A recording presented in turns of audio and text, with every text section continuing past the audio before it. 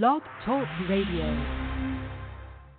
The Four Persons, Inc. is a federally registered and licensed 501c3 charity.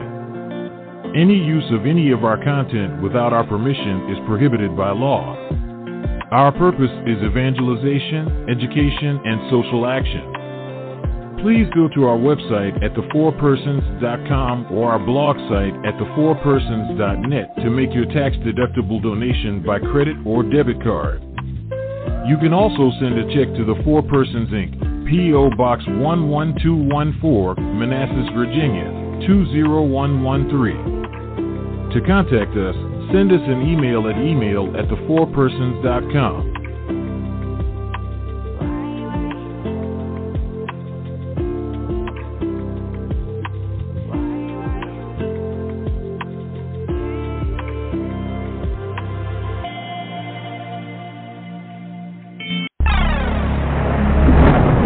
Thefourpersons.com.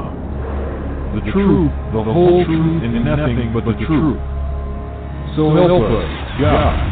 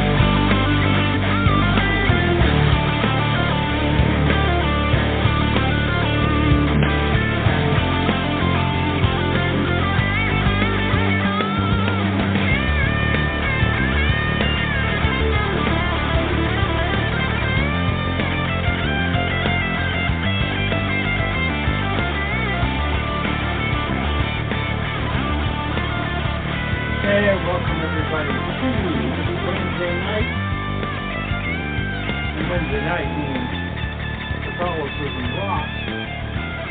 Judson, how you doing tonight? Hey, doing all right. How you doing? Doing great. I love these shows, and we're going to have a good time tonight. I've just got a lot of stuff to talk about. First of all, I want to talk about your you jumped right into Catholicism Rocks. I noticed you brought a lot of your podcast over, and trying to keep up as best I can. But I've got a lot of irons in the fire. But I noticed you jumped right in, so I want to talk about that, and I also want to talk about some of the little projects we're working on. We got our little toys here that we've been playing with. Not gonna hide that. And some projects that we got going on here. Lewis is probably going to call in a little while, and I just thought it'd be a fun night to go over a lot of things. First of all, before we go into anything further, I want to play something and get your thoughts on it, if you would. That okay. Cool? Okay. Here we go.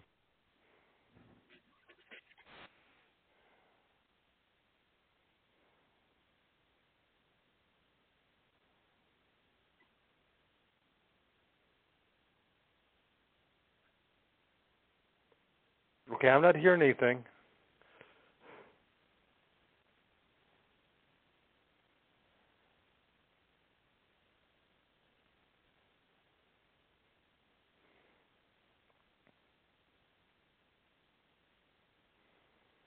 What do you think? Well, I couldn't hear a thing. It was just pure silence on my end. What did I miss? Really? You didn't hear it? No. I'm hearing it loud and clear. I can't understand why it didn't broadcast. Hold on, let me try that again. Well, it may be like last week, when you played something off of YouTube and it was just silence on my end. I know. That's why I'm determined to get it fixed. Let's try it and see if it works this time. You hear it? No, I don't hear anything.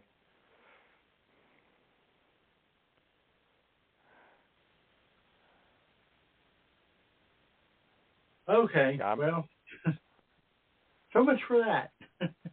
Well, sum it up, and I'll tell you what I think. How's that? Well, it's a song. It's by Oliver Anthony. It's called Richmond, North of Richmond. Don't know Oh if you've yeah, heard I've it or heard not. that. Okay, so at least I know what you're talking about. Yeah, yeah, it's interesting.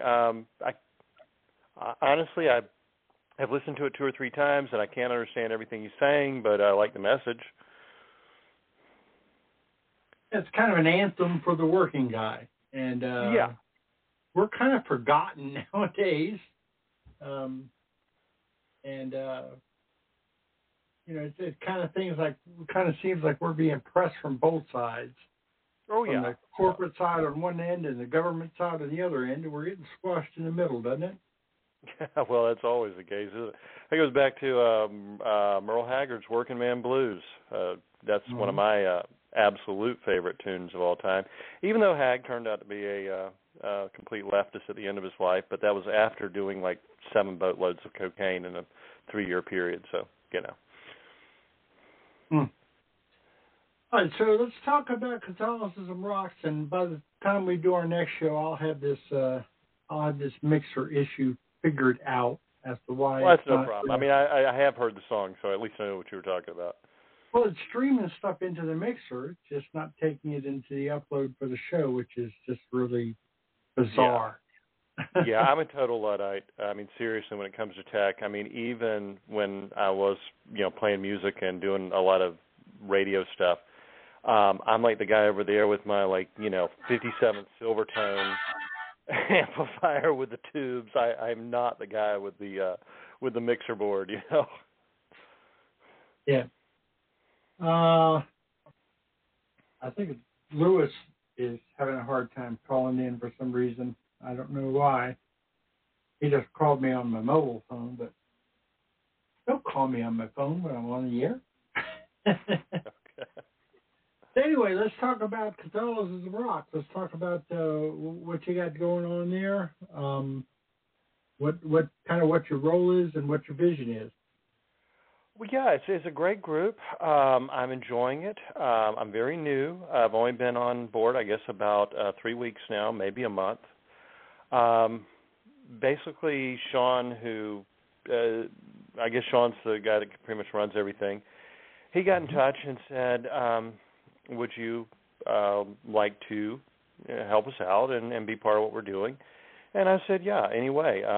He made me a moderator of the forums, and the forums aren't very active, so if any of your listeners would like to jump on there and join us, you'll find a very friendly group. We need to get those going.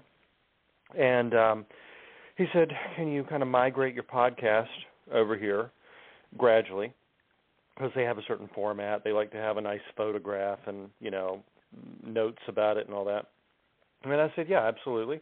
And he said, would you like to use our YouTube channel for your podcast? I said, absolutely. I was kicked off of YouTube about 3 years ago because I think I may have actually been the first person in the United States to say that the COVID virus may have come from a lab in China.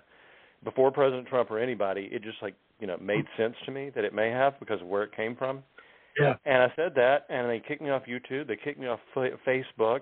It was like a torrent on Facebook. Like 5,000 people were calling me racist for no apparent reason, and suddenly my account was gone. I know exactly what you're talking about. Yeah. And let me tell you, folks, I'm about to tell you the truth. This is the truth. I have never encountered more vitriol and hate from my side of the aisle, from the conservative side of the aisle, than I did in 2008, in the late spring, early summer of 2008. When we were on our political show, and our political show was huge. It was called A Newt One, and it was the number one political show on Blog Talk Radio for like 9 months. But I made a prediction, and people shed their skin when I made this prediction. It's just like it was the most horrible thing that they'd ever heard. And I was a sexist, and I was a misogynist, and I was just all these horrible things because I made this prediction. You want to know what the prediction was? And I made it before. Sure do. I made it. Okay. I predicted that John McCain's running mate would be Sarah Palin. Yeah. That's what got you in trouble, huh? That's what got me in trouble, because they said that all I was doing was playing the old Democrat gender identity politics. I said, whoa. I said, I'm telling you who he's going to pick as his running mate. Yeah. I'm not saying that's who I would pick as a running mate. And and they said, well, what makes you think that John McCain is going to pick Sarah Palin? And I think part of what infuriated him so much is because I was so positive about it. And this was like April, okay? April or May. I was so positive about it. I said, I don't think John McCain is going to pick Sarah Palin as his running mate. I know John McCain is going to pick Sarah Palin as his running mate. It's a fact. Write it down. Yeah. I said, what do you base that on? I said, look, the guy's in trouble among pro-life voters. He's in trouble among women voters. He's in trouble among reform voters. He's in trouble among conservative voters. He's in trouble among pro-life voters, among military voters, among young voters. And he's going to try to pick one person. He's going to try to throw a Hail Mary pass that he thinks gives him the best chance of stopping that bleeding. She immediately said, "Oh, so you think that picking Sarah Palin as his running mate is going to make John McCain win the election?" That is not what I said. No. That is not what I said at all. I got to admit, I did not vote for John McCain. I could not make myself vote for John. I voted for Bob Barr that year, if I remember correctly. I also did not vote for John McCain. I couldn't do it. And what really I had this bad habit, and last night was another example of my bad habit. I have a bad habit of thinking for myself and making up my own mind on the issues. That doesn't mean I don't respect people who have a different opinion, but I'm not going to I'm not going to adopt an opinion just because it's popular. Yeah. I'm going to adopt an opinion based on what I think is right. And I used to handicap these elections. I used to help people get into the internal, and I understand the internals of poll numbers. I actually did an interview with Scott Rasmussen of Rasmussen Reports, and I understand how poll internals work. Yeah, okay? Yeah, I get into that too. and that's why I know that what happened in 2020 is impossible. Okay? Yes, exactly. It's impossible. It just completely defied electoral physics. Yeah, it's impossible. No doubt about it. No, I've been watching Lindell sing this morning, and he is the hardest person for me to listen to.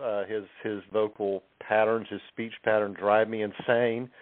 But the information he presented, especially with this video he played about 10 a.m. this morning, I was like, yes. I was watching that. I was watching those numbers. I know exactly what you're talking about. There is no way that happened. Just statistically, that's an impossibility.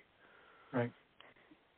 I tried to explain to people. I said, listen, there's two types of elections.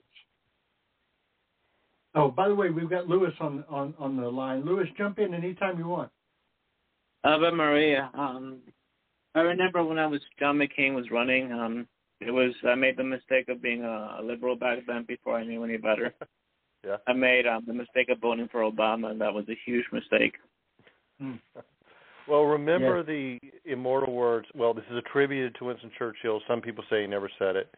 Anyone who is under 30 who's not a liberal has no heart, and anyone who's over 30 who's still a liberal has no brain.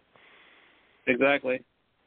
A lot of people don't know this, but once you know it, then it makes perfect sense, and the eyes kind of go on. But that was exactly what The Wizard of Oz was about. Did you know that? Yes, absolutely. I'm a huge fan. No, yeah, and the Federal Reserve and the gold standard, and yeah, we could talk. Okay, so where I grew up is actually just a few miles from where the resort and theme park used to be, the Land of Oz. It had yellow brick roads. It had the Emerald, the Emerald City, and the actual Munchkins would come every summer, and there would be actors there, and I mean, yeah. Just total geek on Wizard of Oz, and especially the old books, which were very, very allegorical. I agree. It's a political satire. What people don't realize, and when you understand that, okay, you got three kinds of politicians: those that have no brains, those that have no heart, and those that have no courage. and I would say John McCain was all three. I would as well. Would as well. Well, of course, he did show courage apparently when he was a POW, but after that, he was a complete opportunist, and he sold us out worse than any Democrat ever tried. Mm-hmm. Yep. Yeah, absolutely. So anyway, when I used to handicap elections, so they had this big party on Blog Talk Radio that this woman, Elizabeth, through at all of the big Blog Talk Radio shows, and ironically enough, ours was not invited. We were the biggest political Blog Talk Radio show, but ours was not invited. Well, because I had humiliated her. Because on the day she was convinced that McCain was going to pick Eric Cantor. Mm-hmm. Okay? And it just so happened that Eric Cantor was the only person that was not listed as one of the speakers of the Republican convention. Mm-hmm. So she took that as a cue that Eric Cantor was going to be the VP pick. So she's actually taunting me. I called into her show, and she's taunting me on Blog Talk Radio. She says, John, this would be a good time. Do you want to apologize for your insane pick? Now that today is going to be the day that John McCain is going to announce his running mate, do you want to apologize for your pick? I said, Elizabeth, why would I apologize for being right? and she laughed. She said, John, you know that Eric Cantor is the only name that was not listed. I said, Elizabeth, do you read Gateway Pundit? And she said, no, I don't. Why? Well, maybe you should. Because Gateway Pundit reported this morning that a Lear jet left Anchorage, Alaska, on the way for Dayton, Ohio. Do you happen to know where John McCain is speaking today? Speaking in Dayton, Ohio. He said, well, don't even try that. He said they've already confirmed that Sarah Palin is at the Alaska State Fair today. I said, no. What they've confirmed is that was on her schedule. That's what they've confirmed. I said, she's on that plane, Elizabeth. I said, you're going to be the one apologizing to me in about 4 hours. And props for reading Gateway Pundit back then. I mean, they're ahead of the curve on just about everything, and I hadn't even heard of him. What were you talking, 2008? I had not even heard of them in 2008. Right. They're one of the best. So anyway, no doubt. There was a lot of bad blood because I humiliated her right there on her own show. Well, no, I take that back. She humiliated herself, and I helped her do it. Well, you forgot the immortal words of Rush Limbaugh. The goal of the caller is to make the host look good. Well, I don't know who it was that said this quote, but it's one of my favorite quotes. When your enemy is immolating themselves, get out of the way. Let them continue. Or when they're digging a hole, hand them a shovel. Right. So anyway, I wasn't invited to this big election night party, but it was being hosted on Douglas Gibbs' show, and it just so happened that Douglas Gibbs respected me very much, and he said, John, I want you to call in. And I said, okay, I'll call in. He said, John, are you on board with what everybody else is saying? Is John McCain going to shock the world tonight? No, Doug, he's not. And he said, what? He said, well, what do you think is going to happen tonight? I said, well, I think Barack Obama is going to win at least 300 electoral votes. I think probably north of 350. He ended up getting 365 or something like that. He said, really? He said, you think it's going to be an electoral college blowout? He said, John, what do you base that on? I said, Doug, I want to tell you a story. In 2004, I assisted with the Bush campaign. Mm-hmm. And I actually, as a result of assisting with the Bush campaign, I received an invitation to the inauguration. Unfortunately, my boss was a jerk, so I didn't get to take the time off to go, but I got the invitation nonetheless. 4 days before the election, I pulled one of the party apparatchiks apart. We had this great big party. I pulled one of the party apparatchiks apart and said, okay, who's going to win? And then I was living in New Jersey at the time. He said, oh, Bush is going to win. I said, I don't want your yay, our team spin. I want the truth. Who's going to win this election? He said, John, Bush is going to win the election. He looks at me with a straight face and said, obviously he's not going to win New Jersey. Okay? We went through the motions. We did what we needed. We made Kerry spend some money in New Jersey. Obviously Bush is not going to win New Jersey, but he is going to win the election. And I said, okay, convince me. He said, John, the last 4 days, where has Bush been campaigning? I said, New Jersey, Michigan, Pennsylvania.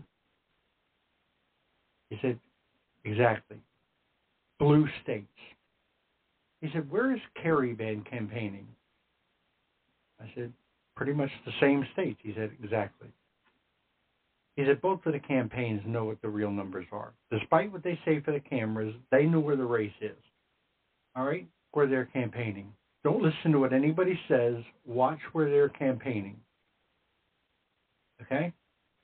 Mm-hmm. And so Doug says, well, what does that have to do with this race? I said, Doug, do you know where Barack Obama was campaigning on July 4th? And he said, no. Montana. Okay. Yeah. When the Democrat is campaigning in Montana, it's over. Okay? Yeah. Yep. He said, now are you predicting that Barack Obama is going to win Montana? No. The fact that he's even there shows this campaign is 10 exits past over. Yeah, exactly. And 2 or 3 days before Trump's election against Hillary, I called a friend and said, Trump's going to win this election. Mm-hmm. Okay, and he said, why? He said, what makes you so sure? I said, look where they're campaigning. Yep, Hillary's campaigning in Detroit. She's campaigning in Pittsburgh. 2 days before the election, I said, if Hillary is trying to shore up Detroit and Pittsburgh 2 days before this election, it's over. She knows she's in trouble. Detroit and Pittsburgh? She should have had them nailed down by what, about February? Yeah. Anyway. No, I agree. No, you're right. That's the same way I read things, and when you're concerned about New Jersey. One of the things about being a Catholic. It's one of the things about being a Catholic. Your fidelity has to be to the truth, not to what you want to be true, or not to what everybody wants you to believe is true, but what is true. That's what our goal should be, to seek truth. Truth, and nothing but the truth. Am I right? Absolutely.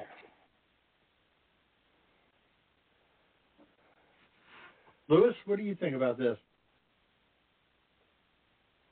In regards to spreading the truth, regardless of what people say, I fully agree. I was doing something real quick, like having a customer, but okay. I do agree with that point. We were talking about the John McCain and Bush elections and all that stuff, how basically we can't trust most of what the presidents. Is that correct? Oh, what I was basically saying is, don't believe what they say for the cameras. They know what's going on in the campaign. or what the media tells you. I mean, like, the presidents, they're puppets, basically, most of them. And the ones that don't want to be puppets are often demonized. I have, like, something that you guys are probably going to be surprised at, but Trump, he said something amazing. And he brought up something that I'm so glad that, you know, people actually, he brought up a strong truth. And one of his speeches, not even election speeches, but one of his speeches this year, he outed the government. You know how government spies have been, it's been already publicized, they've been sent to spy on the Catholic Church, on regular Catholics. Yeah, yeah. Well, Trump actually outed that, and he said, it's the Catholics that they're after. It's the Catholics that they want. Yeah. Yep. And why do you think they're after us over maybe a Pentecostal or a Methodist?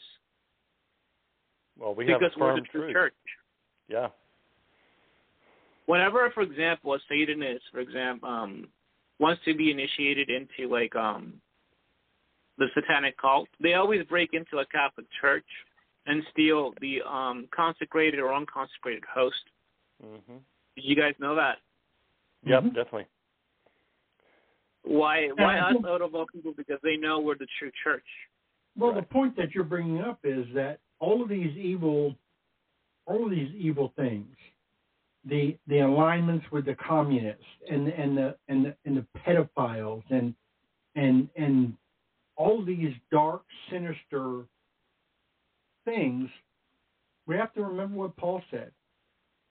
Our fight is not against flesh and blood; it's against powers and principalities and thrones and dominions in high places. We have to recognize the devil behind all of it, and the devil knows who the enemy is. The devil knows who the enemy is. Well, I'll tell you something kind of maybe tangential, but it really does tie in.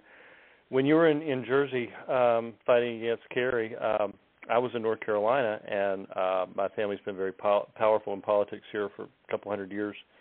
And John Kerry and John Edwards used to come to the house for supper. They were friends with my uncle.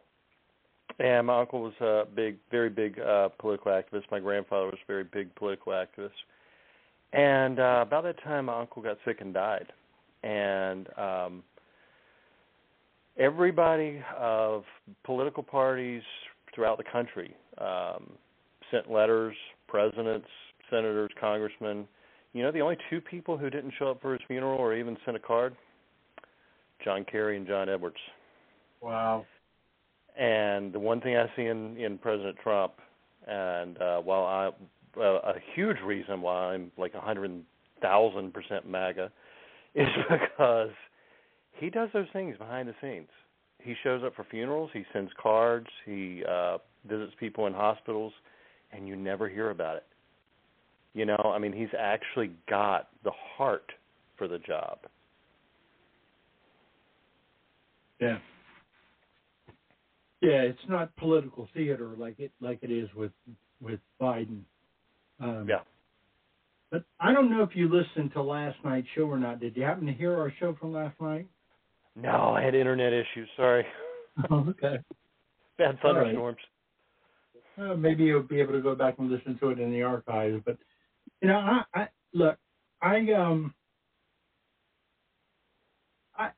don't think there's a single political candidate that I agree with 100%. Mm-hmm.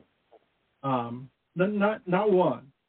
And I do have to be honest that Donald Trump's, braggadocio and arrogance sometimes rubs me the wrong way. Yeah. I wish he wouldn't brag so much. But one of these days you're going to get tired of winning. Just remember that. Yeah, but I mean, the bottom line is this, okay? People ask me why I voted for Donald Trump in 2016. All right, well, I can give you a bunch of reasons, all right? And I had doubts about Donald Trump because Donald Trump had, ties to liberals in the past before 2016. Yep. I had serious doubts about Donald Trump. But whenever anybody asked me, why did you vote for Donald Trump? Very simple. Because I looked across the aisle and saw what the alternative was. Yeah. And that's just, hold your nose and vote for Donald Trump. And then I saw for 4 years that he actually tried to keep the promises that he made. Mm-hmm. But you know what kills me is when I see some of these politicians and some of these people that are actually trying to gaslight us into believing that we're the criminals who tried to steal a presidential election. It goes. Who do they think they're fooling? Yeah. Do you come really honestly believe that there's anybody in this country that deep down inside in their heart of heart honestly believes that Joe Biden got 81 million votes? I'd like to meet the person who really believes that. I can introduce you to my neighbor, but it wouldn't go well. No, I come from North Carolina. You've got experience in Jersey. People that talk the party line, but I don't think deep down inside, I don't think anybody really believes. But, the way that Joe Biden acted in the last few weeks of the election, he spent the last few weeks of the election hiding out in his basement. Yeah. They knew the fix was in. He knew it. Oh, yeah, they had it. Well, that's what I was just saying. I come from North Carolina. We have the... I'm sorry, I was talking over you. What'd you say? I said I got bad news for people. 2024 is going to be the same thing. If you think that anything has changed, the Republicans haven't done anything to fix what happened in 2020. And if you think that the Republicans have even a chance in 2024, you're just deluding yourself. RNC totally let us down, no doubt about that. RNC and the leadership, they're playing for the same team. We all know it. Mm-hmm. But and when the president tries to break out of that, they actually speak the truth. They do get silenced. Yeah. Well, the only hope is just that the people will rise up in numbers that overwhelm the system. I mean, it doesn't often happen, but it does occasionally. Well, Lewis brought up a good point. Technically, if you look at, for example, the Daily Wire, they're doing an excellent job speaking out against all of this. Matt Locke and Michael Knowles, which are devout Catholics, they do a good job speaking out against all these, things that are happening behind closed doors and all that stuff. I think it is happening. Most of politicians, as we just said, they are in cahoots. They're playing for the same team. But I do personally believe there are some that are, sincerely trying to, sure. Yeah. I was named after John Fitzgerald Kennedy. Oh, yeah? Yes, I was, because I was born some 10 months after his assassination. And so I've done a lot of reading and a lot of studying about the Kennedy presidency. And not only John Kennedy, but his brother Robert. And let me tell you something. If you think some bozo on a sixth floor of a warehouse with a bolt-action rifle pulled that off by himself, you're deluding yourself. That was a professional hit. Yeah. That was absolutely. Yeah, that's kind of, when we were talking last week about the Masonic Order and everything, you said, who are the ones the few presidents that weren't Masons? Right. The first one I mentioned was Kennedy, and I'm not a Kennedy fan. I mean, right. Some things he was good on, some things he wasn't. But he was better than Nixon. Nixon was a pure socialist. The point that I was trying to make is that John Kennedy, John Kennedy opened his mouth and spoke his mind too much. Yeah. And they don't like that. And his brother Bobby did the same thing. His brother Bobby made enemies with the movers and shakers in the CIA and the FBI. They didn't like that. Okay? A lot of these people saw John Kennedy Jr. as a threat. So he drives his plane straight down into the ocean. Right now, the one that's running his mouth quite a lot is Bobby Kennedy Jr. And if he doesn't stop, he's going to wind up just like his father. Now, I would never vote for him. I have no intention of voting for him. But he says what's on his mind and speaks out against his own party. There's a long history in the Democratic Party. Things do not go well for people for Democrats who speak out against the party line. Yeah, exactly. I just don't know if he'll get enough traction to be enough of a threat for them to take him out. Because, I mean, they're not letting him get anywhere. See, the message is the threat. The message, and this is why, and Lewis brought this point up just a few minutes ago. Isn't it ironic that 2/3 of Catholics in this country walk into a Catholic church and can't tell you that the Eucharist is actually Jesus? I know. Yeah. But if a Satanist walks into a Catholic church, they know who's there. Oh, yeah, definitely. And Protestants use that too against us. For example, I believe a very radical and ignorant Protestant called by the name of I don't remember his name for straight, but he's big on YouTube, even though he doesn't know what he's talking about. Mike Winger, actually, now I remember. He was saying, how Catholics don't believe in the very same religion, and I'm like, well, one, yes, there are a lot of lukewarm Catholics out there. There are some Catholics that are just born into the religion and don't really care for it, but guess what? That applies just as much to Protestants too. Yeah, sure. There was a survey done on how many American Protestants believe that faith alone saves you, and the majority don't believe that. So I can turn around and say the same thing. But the point is that lukewarm people exist, and they will always be, whether we like it or not, the majority. Mm-hmm. I shouldn't always, because there is a Christ said it himself, he will separate the sheep from the goats. But it always starts out that way. There's always the majority are the people that, are not believers. They're just born into faith. But then eventually Jesus fleshes out the people that are the firm believers. Yeah. Right. Well, what's going to turn around this country? People talk about the crowds that Donald Trump is getting at his rallies. Okay? And they're impressive-sized crowds. You want to impress me? Talk about the crowds at the Eucharistic rallies. Yeah, yeah. Those are the crowds that I'm getting excited about, because those are the crowds that are going to change the world. I was just about to say that, actually. Okay, so I'm here in the rural South. I'm all over North Carolina, South Carolina. I get into Southern Virginia, Tennessee. When I was a kid, you would drive past a Baptist or a Methodist or a Presbyterian church on Sunday morning. That parking lot was packed to overflowing, okay? It was like, a high school football game. If you're in the South, you know what I'm talking about. It's like you're not getting out of that parking lot very quickly. And now I'm driving past them on Sunday mornings, they're empty. They're like 4 or 5 cars. I'm driving past, I'm going to Catholic churches as I'm traveling across the state, and it's standing room only, and they're having 3-4 masses a day. Yeah, people keep saying all the movements in the evangelicals, all the movement. No, I am seeing the Catholic churches full in North Carolina, of all places, And I am seeing the Protestant churches, it's the few grandparents that are left that are filling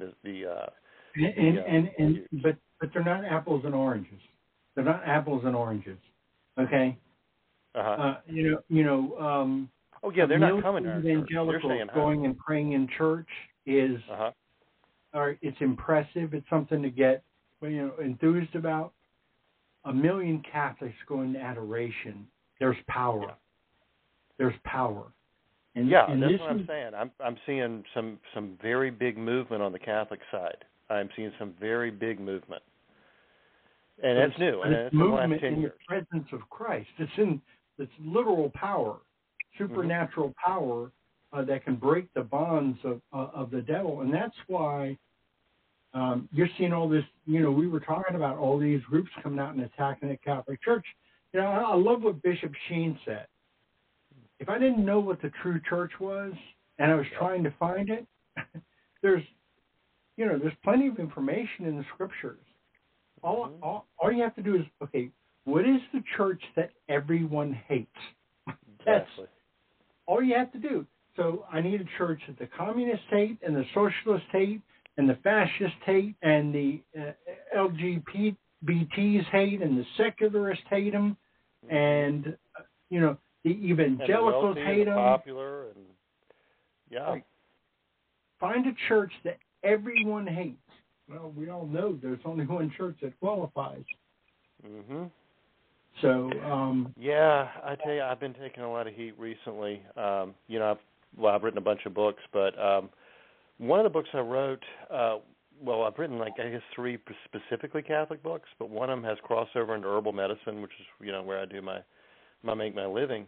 It's called The Christian History of Herbal Medicine, and at first I thought it was like the New Age and neo-pagans coming after me. I've come to realize it was, the mainline Protestants, and they're saying this book isn't Catholic, this book is, pagan, it's all about mysticism. And you know what it comes down to? As I had a chapter on St. Hildegard von Bingen. The one thing in that book I thought would convince, all the liberals and neo-pagans that say the Catholic Church hates women and it's all the patriarchy, that, one of our doctors of the church, one of the most respected women in all of history, is someone we really revere, is the one thing they're coming after me on. And, they've done reviews on Amazon and just basically killed my book sales. I'm sorry, who was she again? I didn't hear the first time. St. Hildegard von Bingen. Oh yeah, St. Hildegard von Bingen. Doctor of the Catholic Church. Yep. Mystic, theologian, wrote a lot of our, music, and probably the greatest herbalist ever to live. And I thought this would be the one argument, right, that was going to win people over. I don't think it's actually the liberals that have taken offense to it. It seems to be the mainline Protestants. Yeah. It's amazing how much infighting there is in Catholicism. There's a lot of dissonant Catholics. There's a lot of it's just really, really sad. People that you've got all these different factions. You got this one faction that's following after every private revelation. Everyone that says they saw a vision in their backyard, they're chasing after them. And then you've got the radical traditionalists, and I love tradition. I love the Latin Mass, but you've got the radical traditionalist that says that if everything isn't done like it was done 500 years ago, everyone is going to hell. Okay, and then you've got the flip side of that. You've got the radical modernists who, we should be ordaining women and we should be ordaining, gays, and you just got all these different splinter groups that all, are undoing their own claim to Catholicism, because we are to be one, holy, Catholic, and apostolic. Sure. And it is our unity that is our strength. Yeah.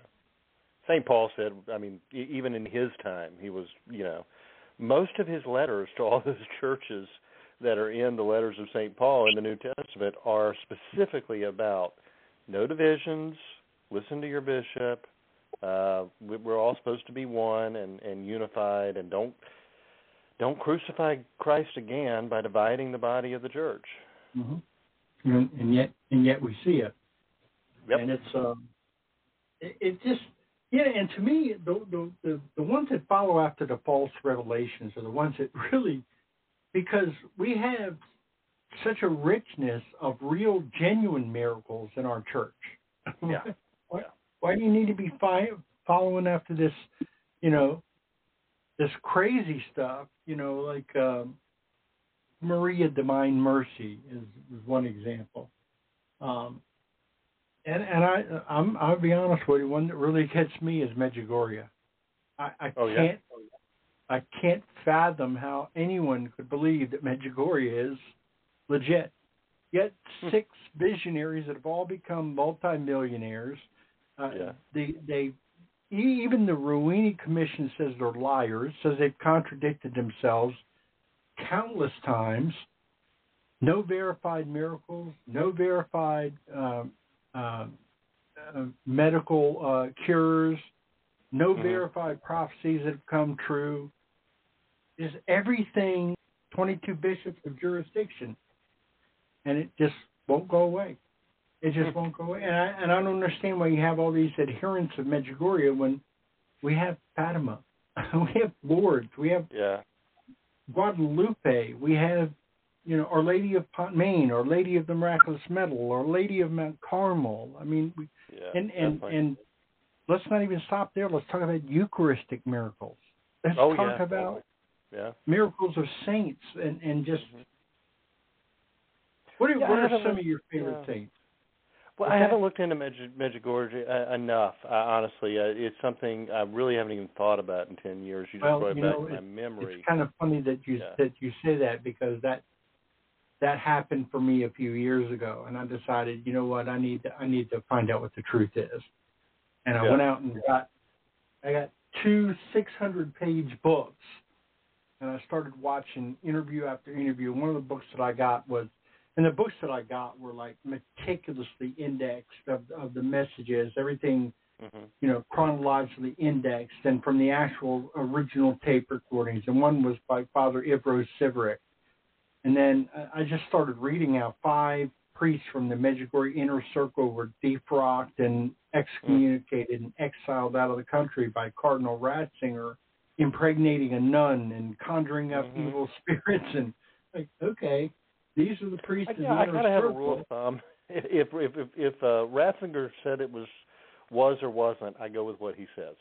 Well, he said Ratzinger was definitely against it. Ratzinger was 100% against Medjugorje.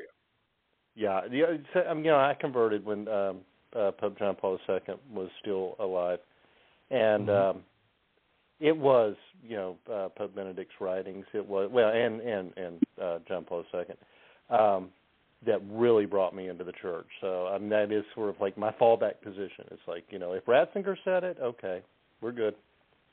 Well, I mean, like I said, he excommunicated and defrocked 5 of the priests from the inner circle, including the spiritual director of the visionaries. So that says all you need to know, for me. So I've got to go back through it and figure out what I read at the time when I was reading about it that I need to not quote in the future, because I may have been confused by some of what I've read. Let me recommend a book for you. The book to read is Medjugorje Complete by Donald Anthony Foley. That book has everything you need to know in it. Okay. It will remove. Yeah, I definitely quote Fatima a lot, but I know I get confused sometimes, on some of the messages. Yeah, I'll tell you, a book that blew me away was when I read Bernadette Subaru by Francois Trocu. Wow. And I had immense respect for St. Bernadette before I read the book, but I was overwhelmed by that book. Great. She suffered a lot more than a lot of people realize, and she suffered and she was persecuted, and just she never lost her humility, never lost her courage, never lost her faith. During that entire time, it's really, it's wonderful being a Catholic, isn't it? It is, and you just reminded me of that. Recently saw the old movie, The Song of Bernadette, and it's a secular movie, but it was a beautiful movie. And that was never shown in North Carolina when it came out. The Klan wouldn't allow it. So it's such a privilege now to be able to see it like on Turner Classic Movies and realize, what we missed. Yeah, the Ku Klux Klan was big in North Carolina and Virginia and Maryland during the, I guess, 60s and 70s, really. Yeah, but 1890 to probably about 1980, I would say was their reign. It's amazing we had any Catholic churches here in North Carolina. But they kept the movies like that, like Song of Bernadette or the Miracles at Fatima. Oh, even the old movies with, Bing Crosby as the priest. Those were not allowed to be shown in North Carolina. Yeah. The Bells of St. Mary's. Oh, yeah. That's a good one. Yeah. Movies like that. Father Flanagan. Yeah, there's just culturally Catholic movies, and and I'm a huge Bing Crosby fan, by the way. I just love the way that man sang, and I would, had I lived in that era, I would have been very disappointed not to see that. What's your favorite Bing Crosby song? Oh man, it's got to be going back to when he was with the Rhythm Boys with the Paul Whiteman Orchestra, and he'd do Mississippi Mud. Ain't it neat to beat your feet on the Mississippi Mud? I gotta tell you, I think it's Faith of Our Fathers. His rendition of Faith of Our Fathers just makes the hair stand up on the back of my neck. Oh yeah, definitely. Yeah, no, the man could sing, and his memory's been so disparaged. Most people will say, "Oh, he beat his wife and kids," and one of his children wrote a biography, and the other three came out and said, "Well, he was an addict, gambling and drug addict, and this is all false. And he did just make money." I just hope that what that one son said was not true, and that he really was who he portrayed himself to be. Because you talk about a great American, a patriot, a Catholic, a wonderful singer, a friend to all races and peoples. He and Louis Armstrong were best friends. In a time where that wasn't really acceptable in many places. Yeah. And he got kind of tarred as being a racist because of some of the themes in White Christmas and Holiday Inn, and it's just ridiculous. Yeah. a lot of that was just there's a lot of humor today. There's a lot of satire and humor today that could be deemed that way. We as a society have forgotten how to laugh at ourselves. Exactly, and when it comes down to humor, Red Fox, he played Fred Sanford. Everybody knows Red Fox. His best friend growing up was Malcolm X. And you think about it, one became a communist civil rights activist and all that. The other one became probably the most beloved comedian of his generation, and I would say, without a doubt, Red Fox did more to advance the cause of racial equality and to make people feel like we're all just the same through his humor than Malcolm X ever did through his politics. Yeah, that's an interesting take, and I think that when you look at comedians and look at humor, they're nothing more than a reflection of what the culture is. That's what they are. Right? I think you could say the same about music. Music is just a reflection of what the changes in the culture are going through. So let me ask you something. We're in bad straits right now. Are you a college football fan? Not really. Played football, loved played football, never got into watching football. It's just one of those barriers I never crossed. Okay. I'm a big Notre Dame fan. I would be doing are you? Yeah. My one sports addiction is baseball. I'm a huge Atlanta Braves fan, of course, and they are tearing it up this year. They are tearing it up. Okay. Oh, they just beat the Yankees and the Mets. We're talking like 9-0, 21-3 one night. It's like the best time to be a baseball fan if you're a Southerner you can imagine. Like 1991 all over again. Wow. Did you say something, Louis? I said what I really agreed upon, it was a comment that you made earlier, that we have sort of like a war between rad trads and extreme modernists. Yeah. They both have points, but you are right. They both go to different extremes. And I'm pretty sure the Catholic Church will soon speak out on this and try to find a way that everyone can be happy. Like yourself, I also love the Latin Mass. I don't think it should be oppressed or suppressed. But there's nothing wrong with the Novus Ordo Mass.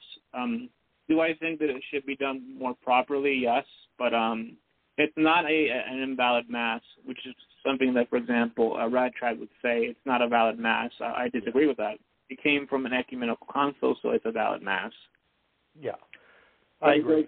Definitely. We were talking about the modernists, and then we have modernist Catholics, which I would even consider worse than rad trads, and that they're going overboard by saying things like, we should ordain women, and it's okay to affirm the LGBT in their behavior. Things like that just simply contradict the Catholic faith.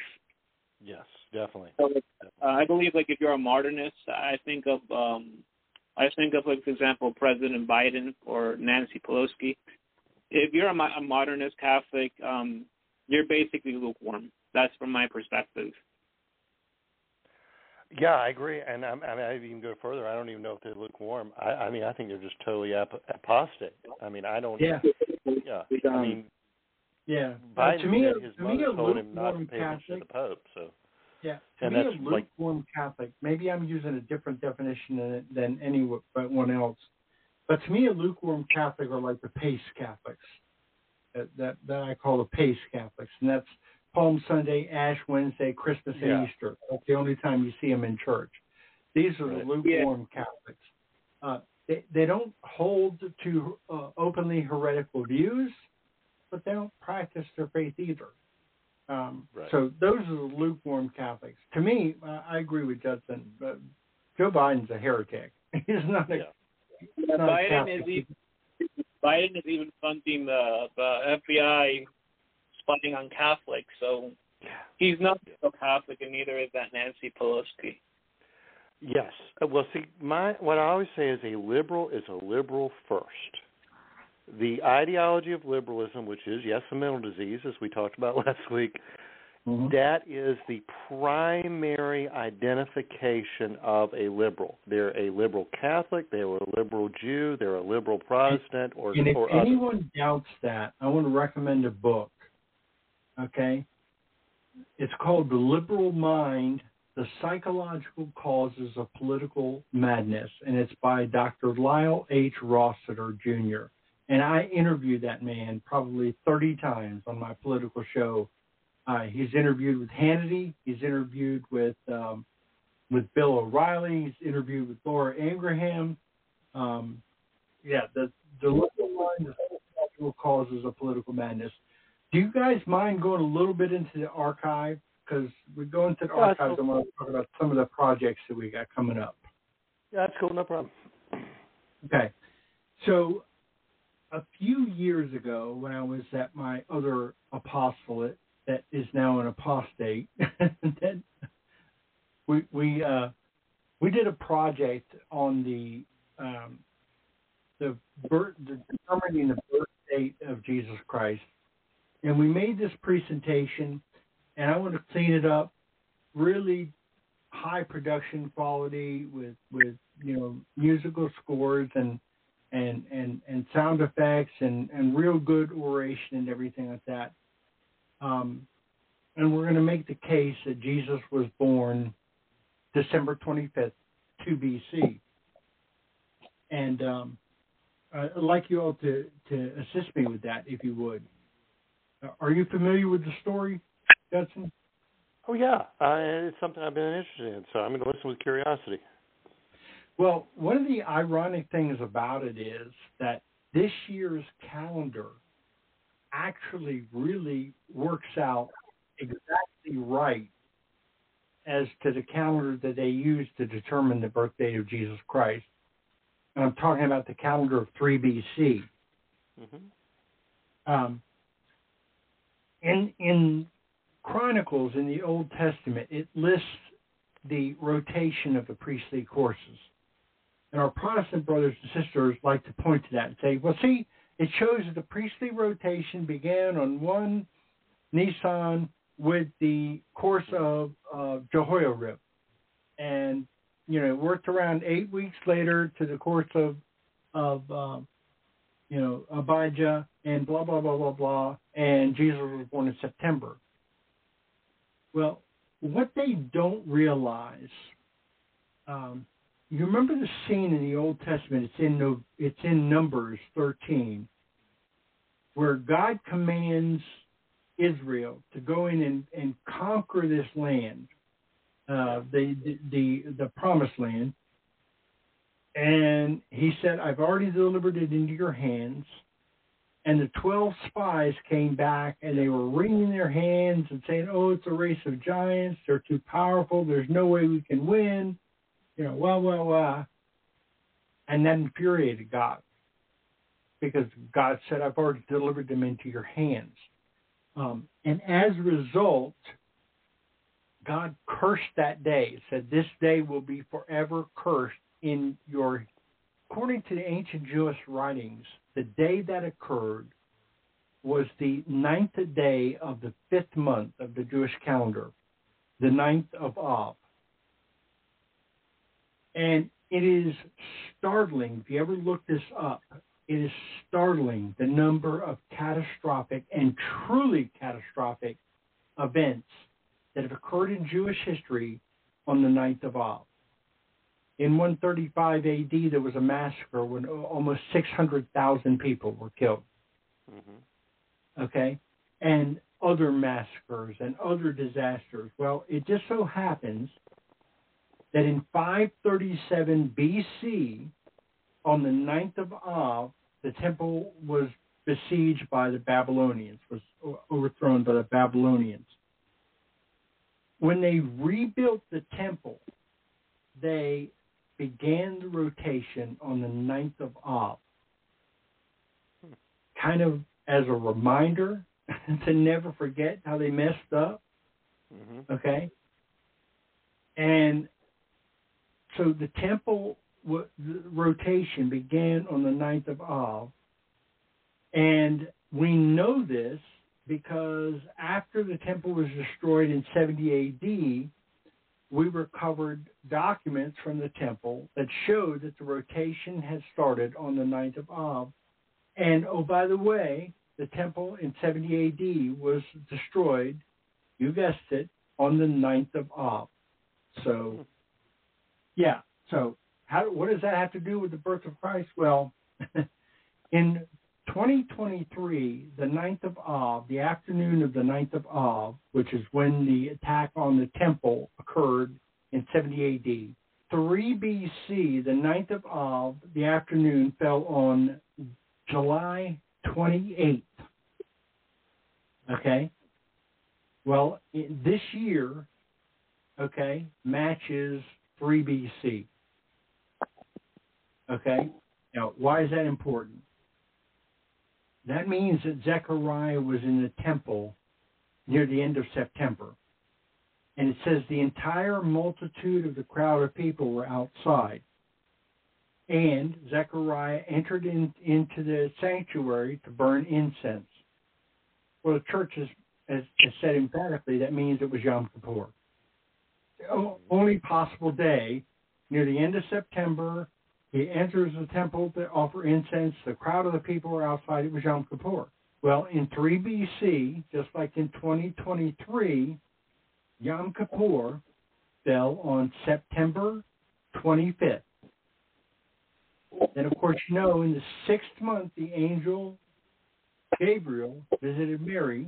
6 months later, that would be March 25th. And then Jesus was born 9 months later on December 25th. That's how the church originally arrived with the December 25th date. So me and my friends said, okay, that sounds reasonable, that sounds plausible, but do all the other pieces fit?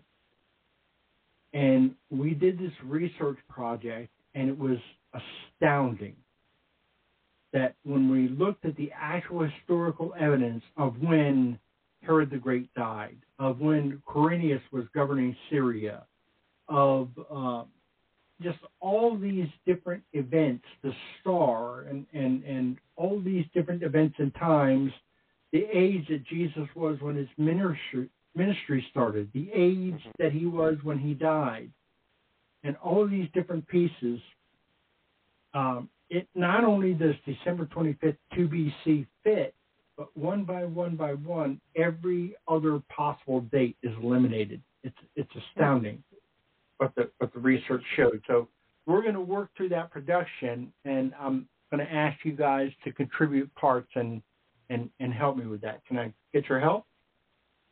Yeah, sounds great. All right, it's going to be fantastic. All right, so let's wrap things up here. Which one of you wants to end on a closing prayer? Well, I did it last time. How about if one of y'all takes it this time? Louis? Yeah, I'll do it. In the name of the Father, the Son, and the Holy Spirit, dear Jesus Christ, second person of the Trinity, thank you for descending the Holy Spirit, the third person, with us tonight in educating the Catholic laity as laymen ourselves. Help us to always know our place and to be submissive to our Catholic leaders, the ones that are always submissive to you. Help us to always remain humble and meek and focused on serving you and not ourselves. Help us to be like your Mother Mary, perfectly obedient and immaculate. Even if we can't achieve that by our own human means, let us always to continue to do good works in faith, where you cannot separate faith from works. You must be both, to please you and to bring your gospel to your people. Help us to defeat Satan. Help us to be your tools in your journey, which has already succeeded in defeating Satan and spreading his false gospels of egoism and selfishness and confusion. Thank you for bringing us tonight, O Lord, in the name of the Father, the Son, and the Holy Spirit. Amen. Amen. God bless, brothers, and I'll see you next time. Yep. Have a great week.